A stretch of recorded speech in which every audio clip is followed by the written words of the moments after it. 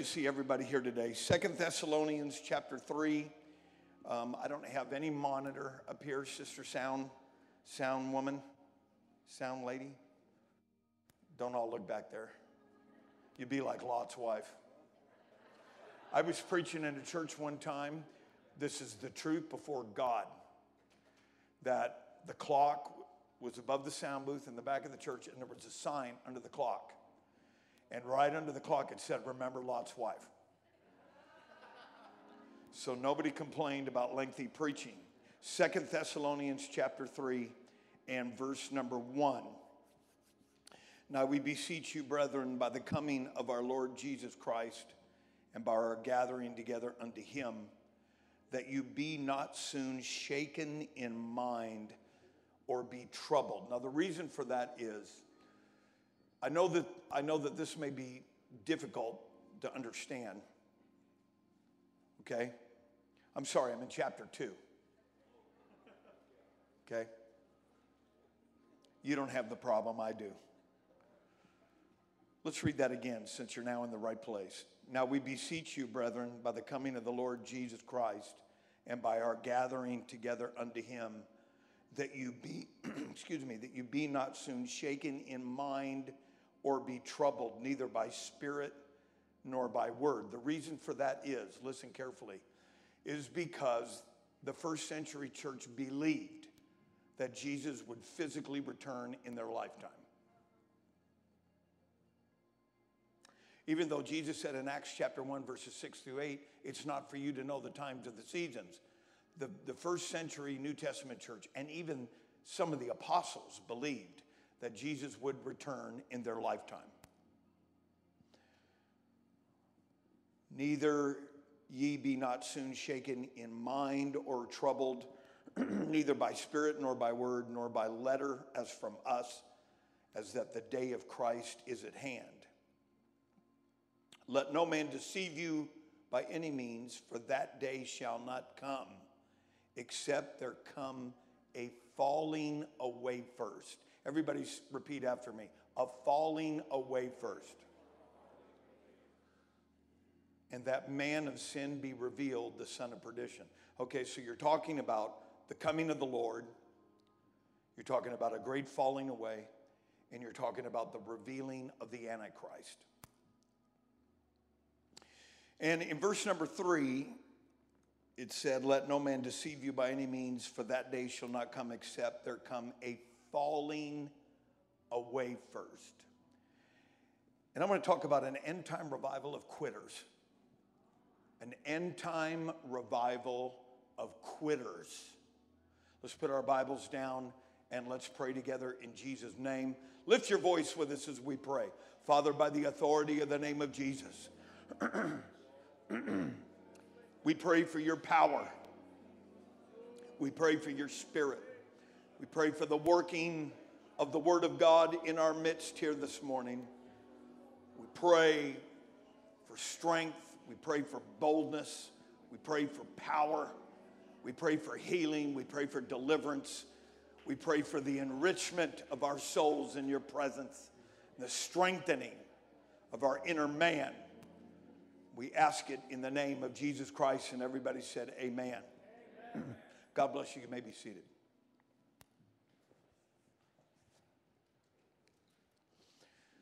This phraseology that's found in verse number 3 has been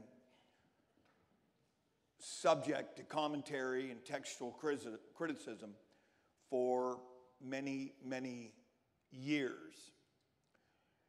There is a school of thought that believes that what this falling away really means is it is the rapture. And there are some people that try to make that case, and they use a lot of other scriptures to try to support that. I'm not here to negate that. However, there are a lot of others on the other side of the table that have interpreted this literally because of the word falling away. It is a phrase that uses those two words together, where we get the word apostasy or apostasia. which means apostasy. That means a defection from truth. It is not defection from some non-denominational message. It is not defection or the forsaking of a watered-down gospel. It is literally a defection from truth, to forsake truth, and to quit. The scripture indicates to us that there will be many. The Bible says that there come a falling away first. One biblical commentary that I really trust as a commentator because of his accuracy in other areas calls this a great falling away, which there's going to be a multitude that falls away. But make no mistake about it, because of where this is placed in this eschatological. It's a eschatological, meaning that this particular passage of scripture deals with end time events and end time prophecy. And they believe that this is going to happen at the end time, that there are going to be people that leave the truth. 1 Timothy chapter number 4 and verse number 1 says this: "Now the Spirit speaketh expressly," or accurately, "that in latter times." Everybody said latter times. Everybody say it again. One more time. That's right now. "That in latter times some shall depart from the faith." And so not only was the Apostle Paul being used when he wrote to the Thessalonians, and I do not know what it was. There were special nuances that took place in those epistles to the Thessalonians that had an end time edge to it. Because you may remember in 1 Thessalonians chapter number 4, you will see where the Apostle Paul describes what we commonly understand as the rapture, or the catching away the church, where we will not prevent them that sleep, and we which are alive and remain will be caught up together with them. That's found in 1 Thessalonians. But here in 2 Thessalonians, it has a little bit more of a cutting edge to it, because it's saying that in the end, other things are going to happen. And there's not only going to be a great falling away, but there's going to be a revealing of the man or the son of perdition, which we know to be the Antichrist. Also, a corroborating scripture is found in Matthew chapter number 24 and verse number 12. Matthew chapter number 24 is the standard. It's the gold standard of eschatology in the Gospels. In verse number 12, Jesus said, "Because iniquity shall abound, the love of many shall wax cold." If you look at that word iniquity, right in the middle of the word iniquity is a smaller word that says quit. Everybody see that? And because of iniquity, which means selfishness, self-will, shall abound, the love of many shall wax cold. And so there are going to be people that quit. There have been people that quit, and there's going to be people in the future that quit. But as for me, I'm not going anywhere. How about you?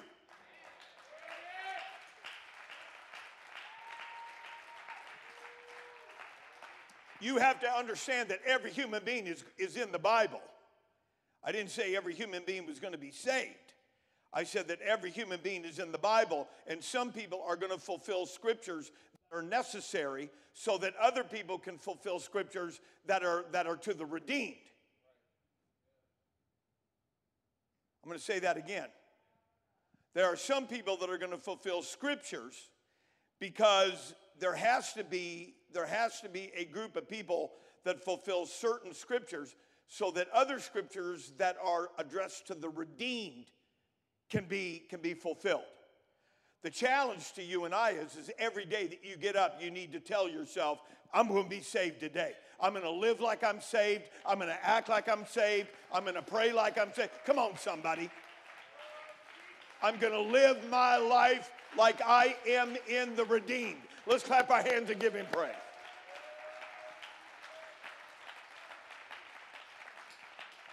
Hallelujah.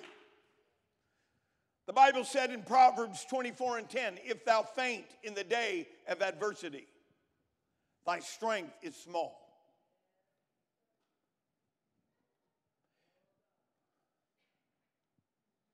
If thou faint in the day of adversity, thy strength is small. I want to tell you, there are quitters in the Bible. Lucifer was the very first quitter, because the Bible tells me in Ezekiel 28 that iniquity was found in him. Somewhere he chose iniquity over truth.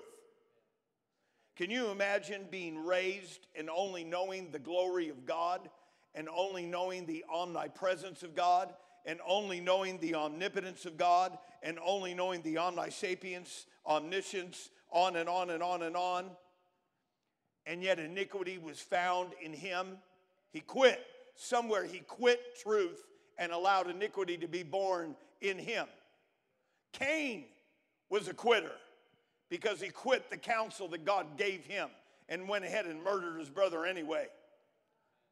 Lot's wife was a quitter, that she did not take the counsel given to her by angels, and she looked back and turned into a pillar of salt. Saul was a quitter in that he wanted the popularity of the people rather than the fulfillment of the word of God, and he was a quitter. You see, a quitter is not always somebody that gives up and walks away. It's somebody that chooses something else over truth. Somewhere you quit righteousness. Somewhere they quit truth. Somewhere they quit the Spirit. Somewhere they quit doing the will of God. But I'm persuaded, I'm among a group of people here this morning that have made up their mind. Ain't nobody taking me out of heaven. Ain't nobody getting my name out of the Lamb's Book of Life. Oh, come on, somebody. Nobody's going to get my victory. Nobody's going to take my anointing. Nobody's going to take my place. You got to make up your mind every day. Clap your hands and give him praise. Somebody shout. Somebody give him praise. Somebody give him glory.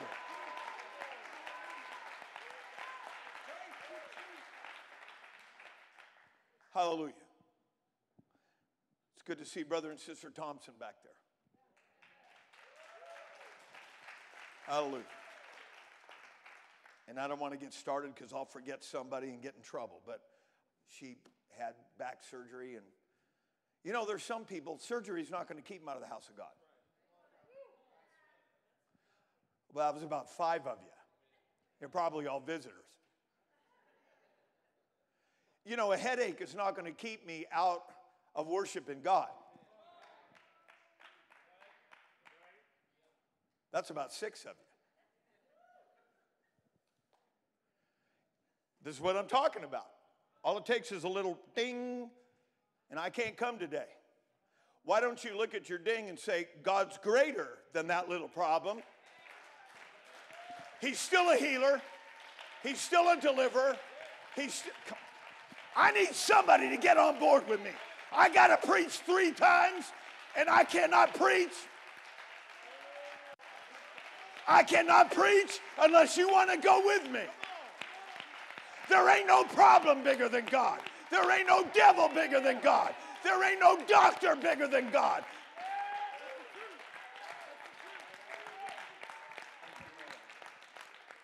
It's nice to see Sister Penny today. See, I could go all day, but I'm going to forget somebody. And I don't mean to forget anybody. Hallelujah. You know, I shouldn't do this, but I do a lot of stuff I shouldn't do to the church. Just have fun with them.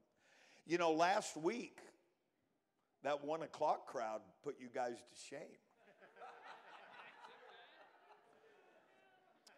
I think I've made my point.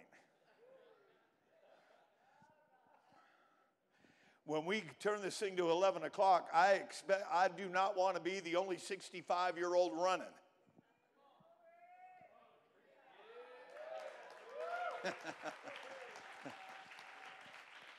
I'm sorry. You know, I just like having fun. I really don't mean any harm by it, but I'm just telling you that when I've been waiting for this all week long.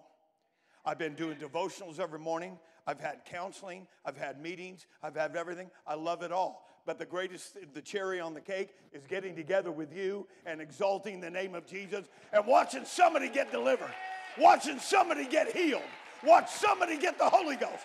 Watch somebody come out of darkness. Watch somebody. Yes, somebody shout. Somebody give him praise. Somebody give him glory. Somebody give him glory. That's what church is. Woo! And so there is going to be an end-time revival among quitters. The Holy Ghost said that. Many shall depart from the faith. The Bible says that there are quitters in the Word of God. Judas quit for 30 pieces of silver. Demas quit having loved this present world. The 5,000 that ate the bread, the loaves, and the fishes quit as soon as Jesus started preaching. I could go all day.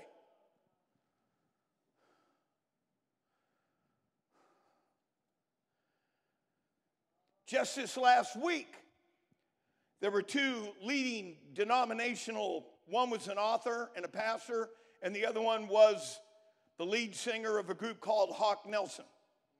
Now, Hawk Nelson was, if you don't know who they are, I didn't either, except I heard a song on the radio, and I really liked the song, and I found out who the singer was, and it was a group called Hawk Nelson. And it was a song called Drops in the Ocean. It was an incredible song about redemption. And last week, he came out and said, I am no longer a believer in Jesus Christ. And they're obviously, he's got tens of thousands of fans, and everybody's asking the same question. How could this happen? And what's your reason? And why is it you don't believe? And it just didn't have anything specific. You know what? I'm going to tell you what happens. People see this pandemic. I'm going to tell you, as we move into the end times, and people are going to say, where is God? You better be rooted. You better be like a house that's built on a rock instead of sifting sand. That you're here for the feeling, and you're here for the people, and you're here to get noticed, and you're here because your family's here. You better be here because it's where God wants you to be. You better be here because there's truth here. You better be here because the Holy Ghost is here. You better be...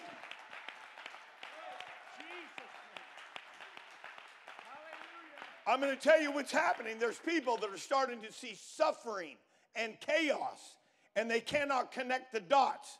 And they're saying, if God is so great, how come God is allowing suffering?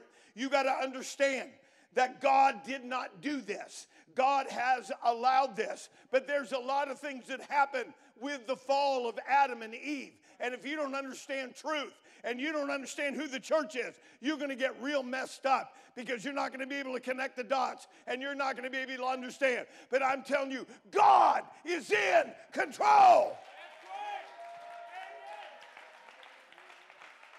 No, come on, somebody. Don't be soon shaken in mind or in spirit when you see a great revival of quitters. Now, ladies and gentlemen, a loser is not necessarily a quitter. Michael Jordan, greatest basketball player that ever lived.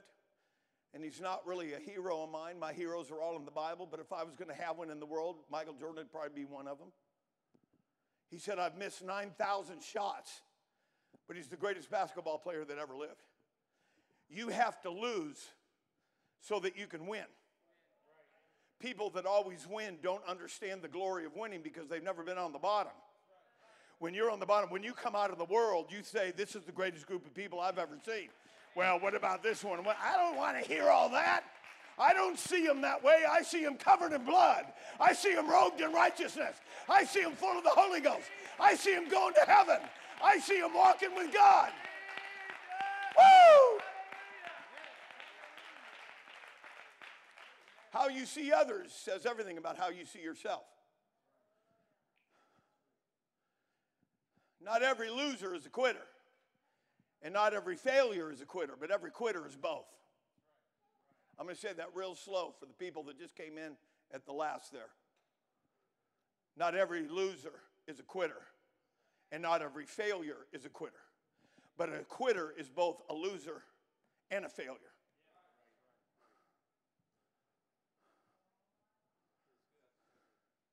And I want to tell you, there's a difference between a backslider and a quitter.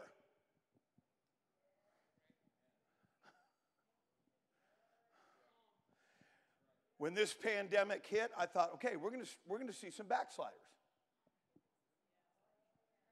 I'm scratching my head. I'm saying, okay, you're seeing something for the first time since the outpouring of the Holy Ghost 2,000 years ago, the first occurrence since then that affected every human being on earth.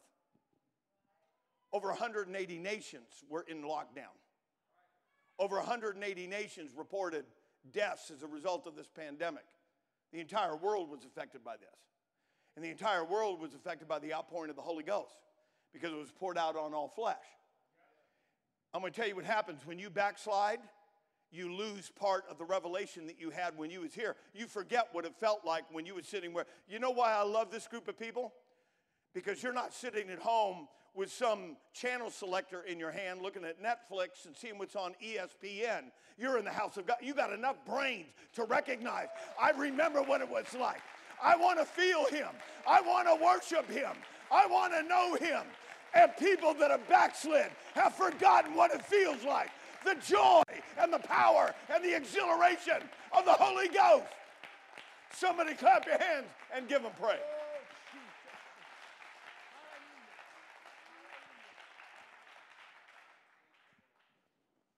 The prodigal son was not a quitter, he was a backslider. But he remembered. And there's a difference between backsliding and quitting.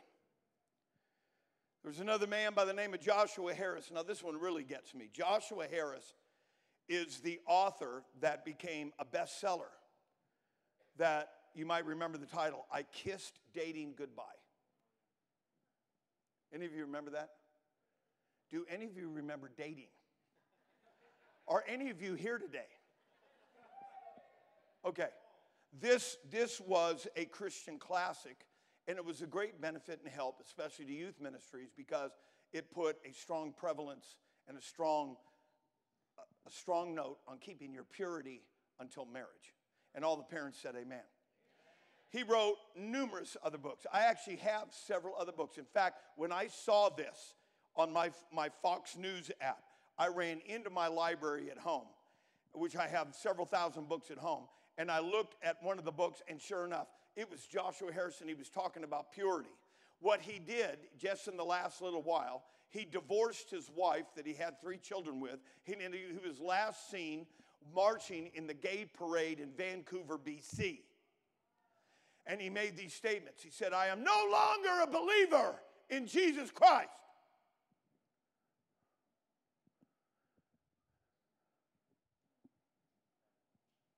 He was a pastor, he was an author, he was a conference speaker, very well recognized, respected through denominational lines.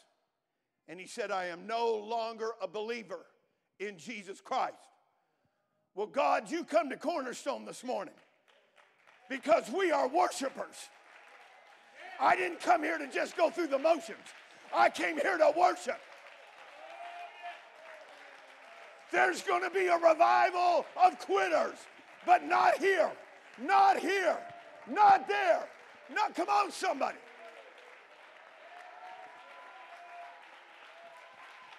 Though everybody walk out on him, I'm here to stay. I'm here to go to heaven. I'm here to live for God. Somebody clap your hands and give him praise. Woo! Somebody go ahead and shout.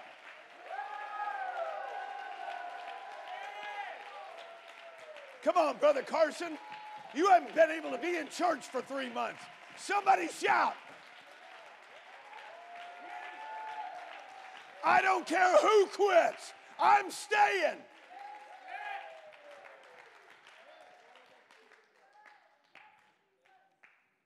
Let's begin to qualify this a little bit.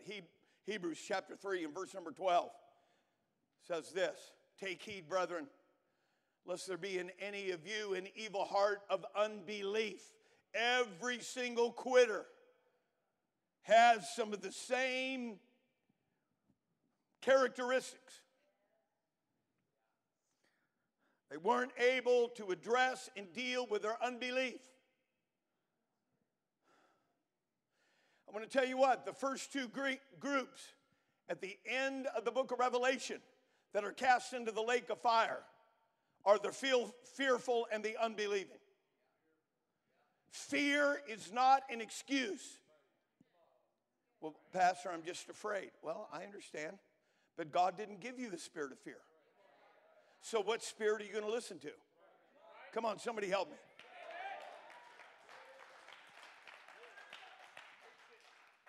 Pastor, I'm sorry, I'm just having a hard time believing. Well, that's where the whole world is, and that's what will cause them to be lost. But it ought not be in a child of God. We ought to be like a little child that says, if it's in this book, I believe it. Hold on. I may not have seen it. I may not have experienced it. But that don't mean God can't do it. Come on, somebody help me. I might not have seen it. I might not have felt it. But bless your heart, God can do it. Because God can do all things.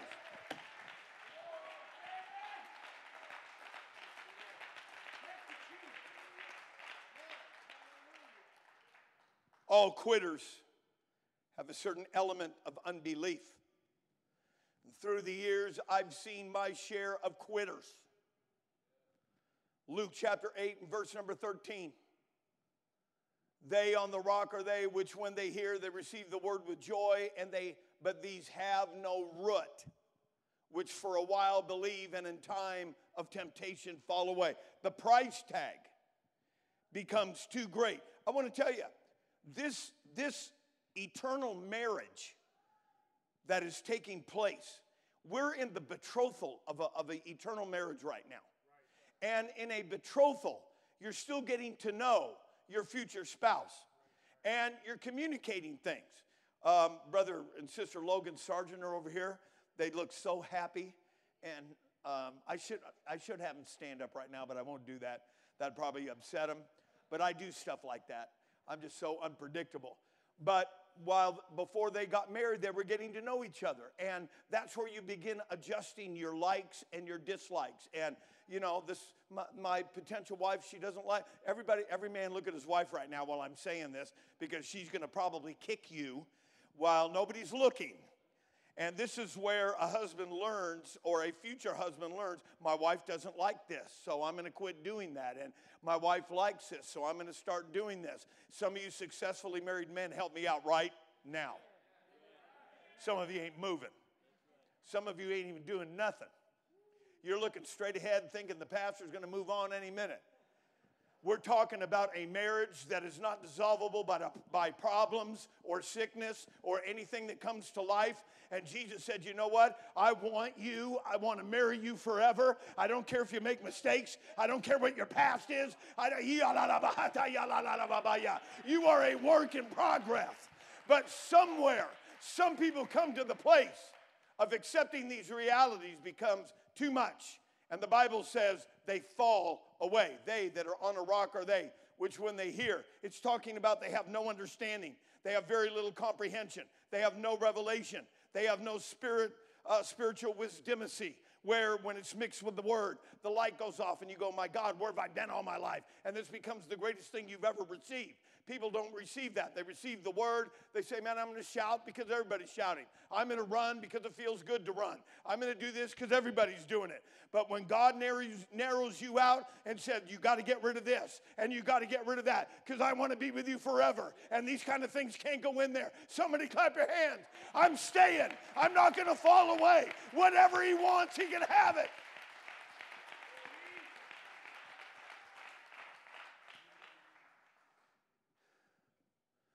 End time revival of quitters.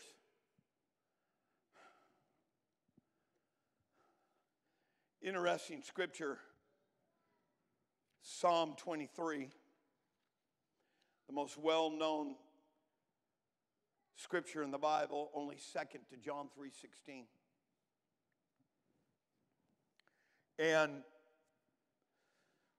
Psalm 23 is very short, but it's very powerful. And there's been a lot of biblical expositors through the years that have tried to apply it And that's their job to do that. They try to bring coloration, theological coloration, to a passage of Scripture for greater depth. But I'm going to tell you, there is nothing like having the baptism of the Holy Ghost and reading a verse of Scripture. You are the only one that will see that Scripture in 3D. I don't care if some pointy-headed theologian that's got more degrees than a thermometer is looking at Acts 2:38. And he's going, well, I just don't understand. 50 days earlier it was baptized in the titles. And Peter didn't. You're going to look at it and go, dude, that's like 101.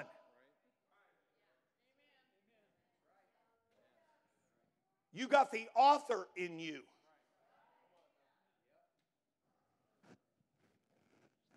Psalm 23 has been interpreted as being the yearly cycle of a sheep and his relationship with the shepherd. Some have even postulated that it is talking about the Babylonian captivity, which is a stretch, but that's just to give you an idea that everybody wants to take a shot at biblical interpretation. What Psalm 23 is describing the three different channels of life. The first channel is one of worship. And in worship is where we are postured. The Lord is my shepherd, I shall not want. A praiser can't necessarily say that. The Bible says, let everything that have breath praise the Lord. Anybody can praise God. You can have a bus full of people from the Christmas house. We used to do that. We used to bus them in there until we found out that some of them were convicted murderers. And I thought, we shouldn't have young people down there doing outreach.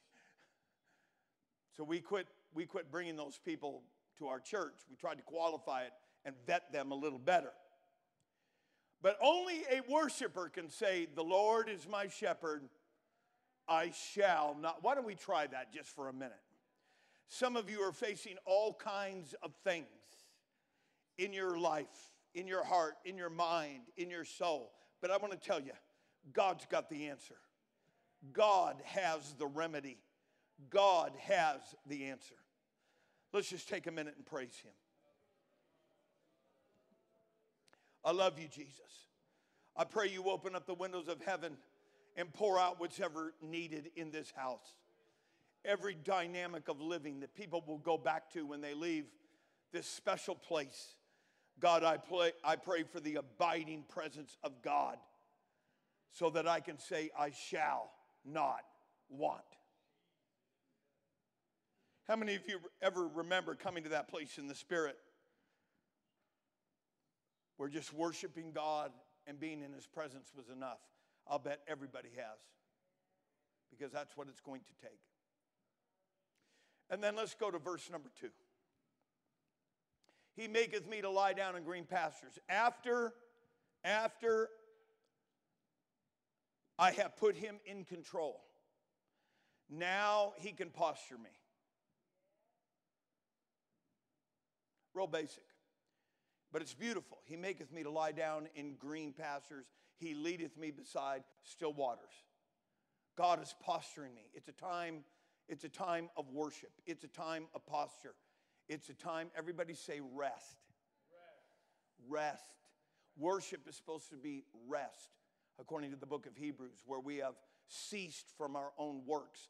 But now it's God that's at work. That's why the Bible said, let us labor to enter into that rest, lest any of you should seem to come short of it. And then verse number 3. After we have worshiped, and after we're in a posture of rest, now it's time for restoration. He restoreth my soul. And now it's time to go forward. This is the first dimension of spiritual living. And now that he's able to lead me into the paths of righteousness for his name's sake, we're ready for the second dimension, second chapter of spiritual living, which is struggle. Let's go to the next verse. Yea, though I walk. Wait a minute. I thought he was leading me into a path of righteousness.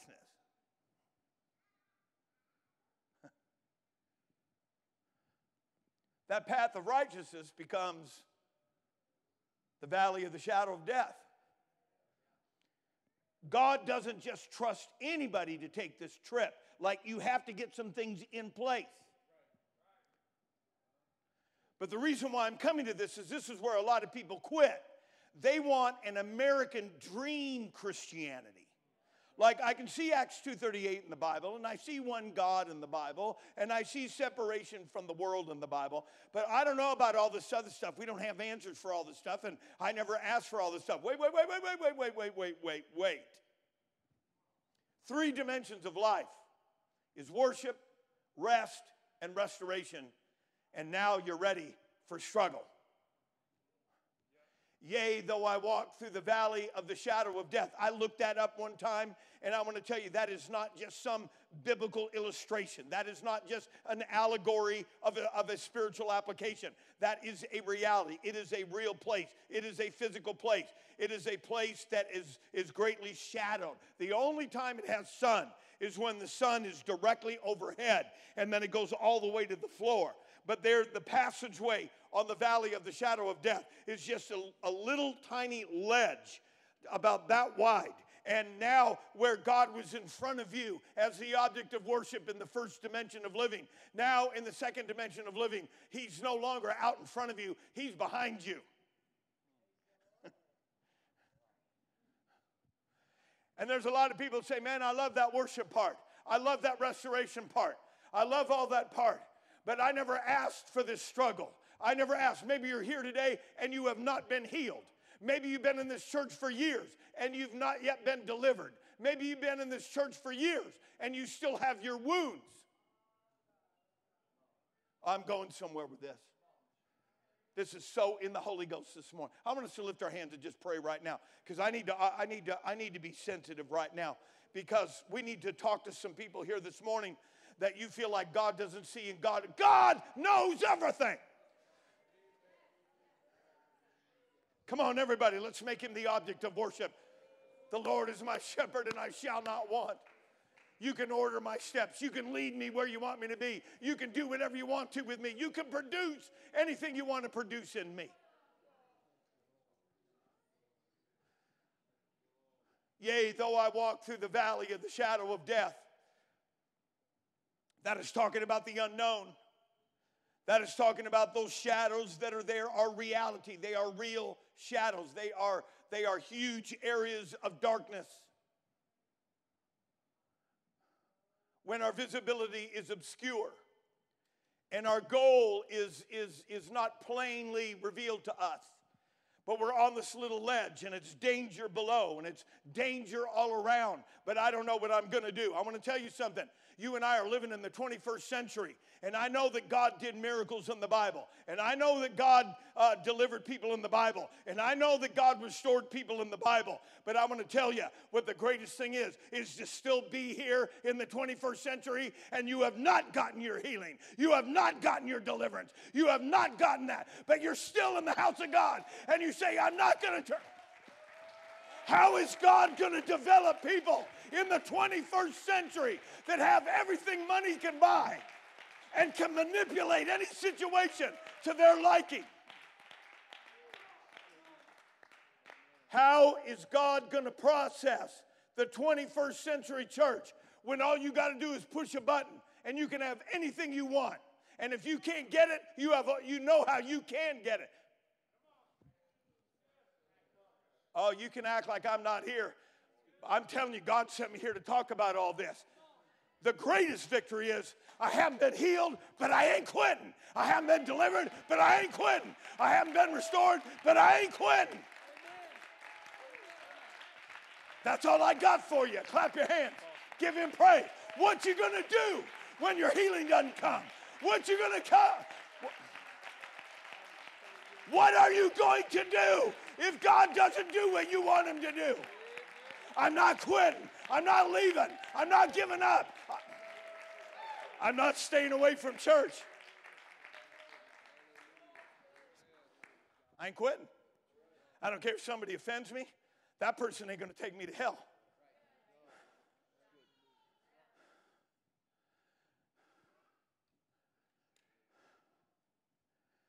Go to the next verse. Celebration. Third dimension of living. Some of you, when you get older in life, you're going to look back at your life. You're going to say, you know, that pastor, he was pretty smart to come up with that. I didn't come up with this. It's in the Word of God. Everybody in this building is in one of those three dimensions right now. And after your celebration over your last victory, there will be a time of worship. There will be a time of rest. There will be a time of restoration. And then God says, we got another trial. We got another struggle. We got another thing. We got another. Come on, somebody help me out this morning. You're sitting here this morning. You are the heroes of heaven. You have not been healed, but you are here today. It's not all perfect, but you're here today. It's not the victory, but you're here today. Go ahead and give him the praise. I'm not quitting. If God never heals me, I'm not going to quit. If God never delivers me, I'm not going to quit. If God never answers me, I'm not going to quit. That's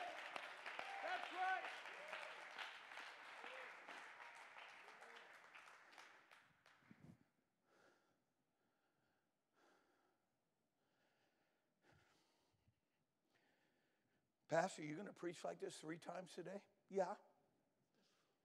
I don't know how to do this any different. Because we are talking about God. You know, some people are like, yeah, you know, God. But did you hear about how the Mariners are doing? Mariners? Honey, you couldn't get into a Mariners game if you had 1,000 face masks on. Because they ain't having games.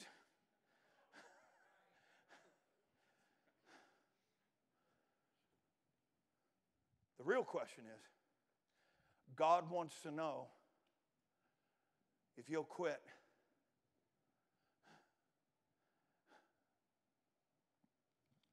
You know, I've seen people over the years. I've watched somebody quit, and then I've watched carefully, but I did so very prayerfully because I knew that to have a friend or somebody in the church and they go bad, you better be careful that you're not so close to somebody that they can get you to quit too.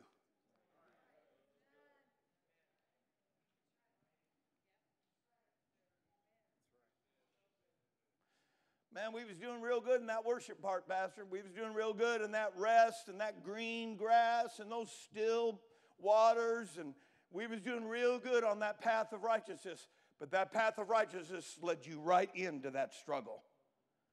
Because God is in control. You can throw money at this, and that can't help you. You can arrange people the way that you want to arrange them. That ain't going to fix this.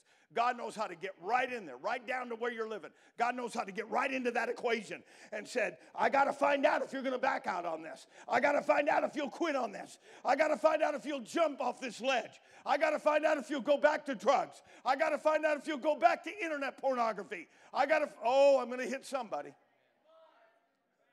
I already did.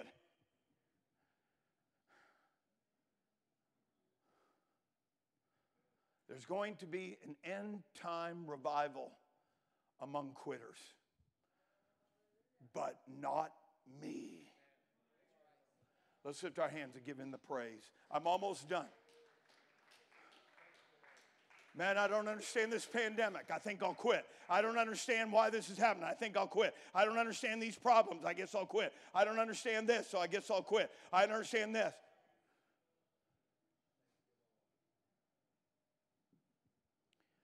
Being a home missionary and starting this church from scratch, I have heard this over and over and over and over again. Pastor, it's just so hard.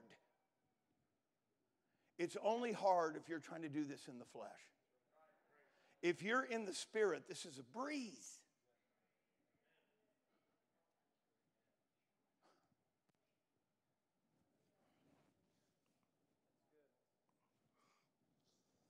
But I am looking at some quitters here this morning.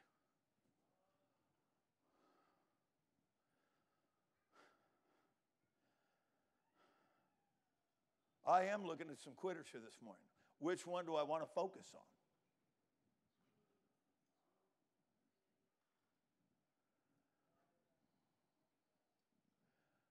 Man, it's as quiet as a tree full of owls right now.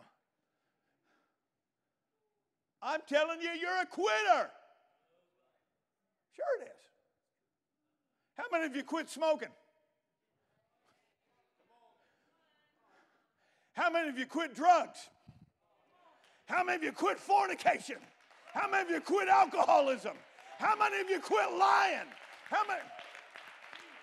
I quit sin, but I'm not quitting God. You. I'm coming right back there. Come on, somebody. I'm a quitter, but not of God.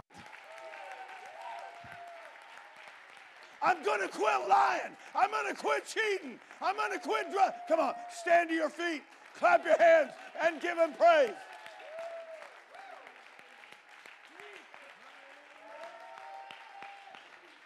I'm going to quit drugs before I quit church. I'm going to quit lying before I quit truth. I'm going to quit the devil before I quit God. I'm going to quit the world before I quit heaven. Somebody shout, I'm a quitter, but I quit the world. I quit sin. Clap your hands. Shout.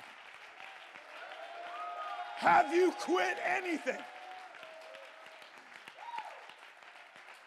I need some musicians to come. You know what? There's going to be a revival of quitters in the end time. There's going to be people that have quit God, and there's going to be people that have quit the devil, have quit hell, have quit the world, have quit the flesh. Come on, somebody. If I'm going to quit anything, it ain't going to be church. It ain't going to be prayer. It ain't going to be the Word. It ain't going to be the Spirit.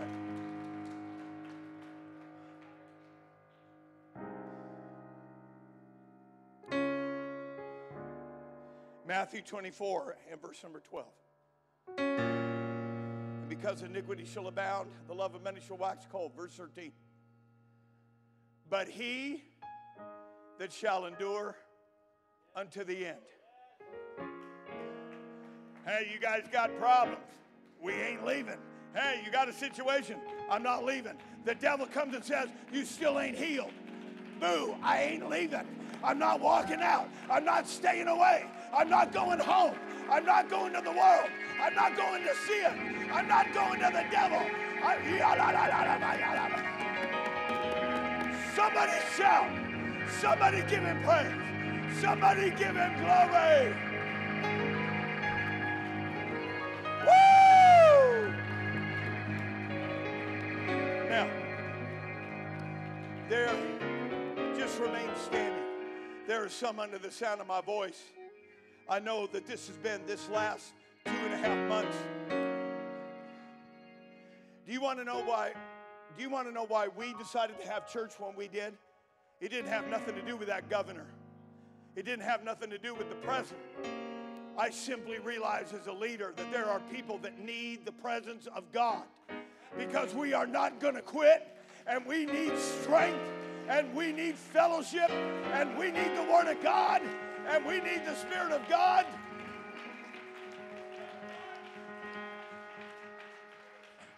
And so, I want you to come down to this altar.